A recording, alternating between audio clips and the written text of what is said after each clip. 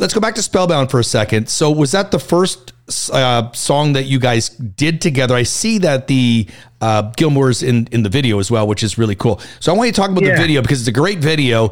And Andy Curran, of course, is involved as well on this. So maybe I'll let you tell the story. But what a great song. And you guys just nailed this one. Yeah, you know what?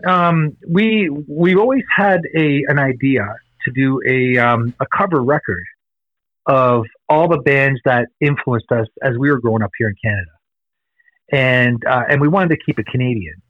So we did Spellbound was the first one, and we're actually, and I can't really talk about the songs because some of the artists who wrote the songs are going to be playing with us, and we want to just want all that confirmed before this happens. But so we decided that we wanted to do a cover record thanking the Canadian industry for when we grew up.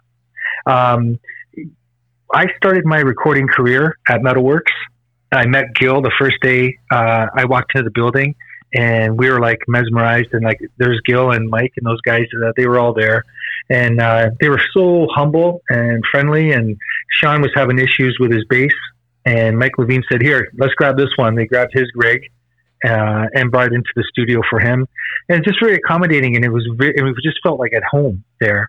And we recorded our demos. Our first demos were recorded there at Metalworks and in that studio.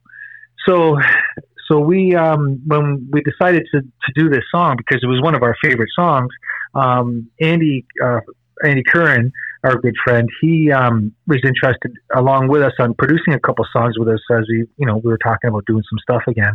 So he jumped on a song called Monster with us. Which was a great experience with him, and Spellbound, he dove in also, but we were in that studio that time, and we thought, you know what, wouldn't it be cool if we shot the video in the same place this actual first version was ever recorded by Triumph, in that studio.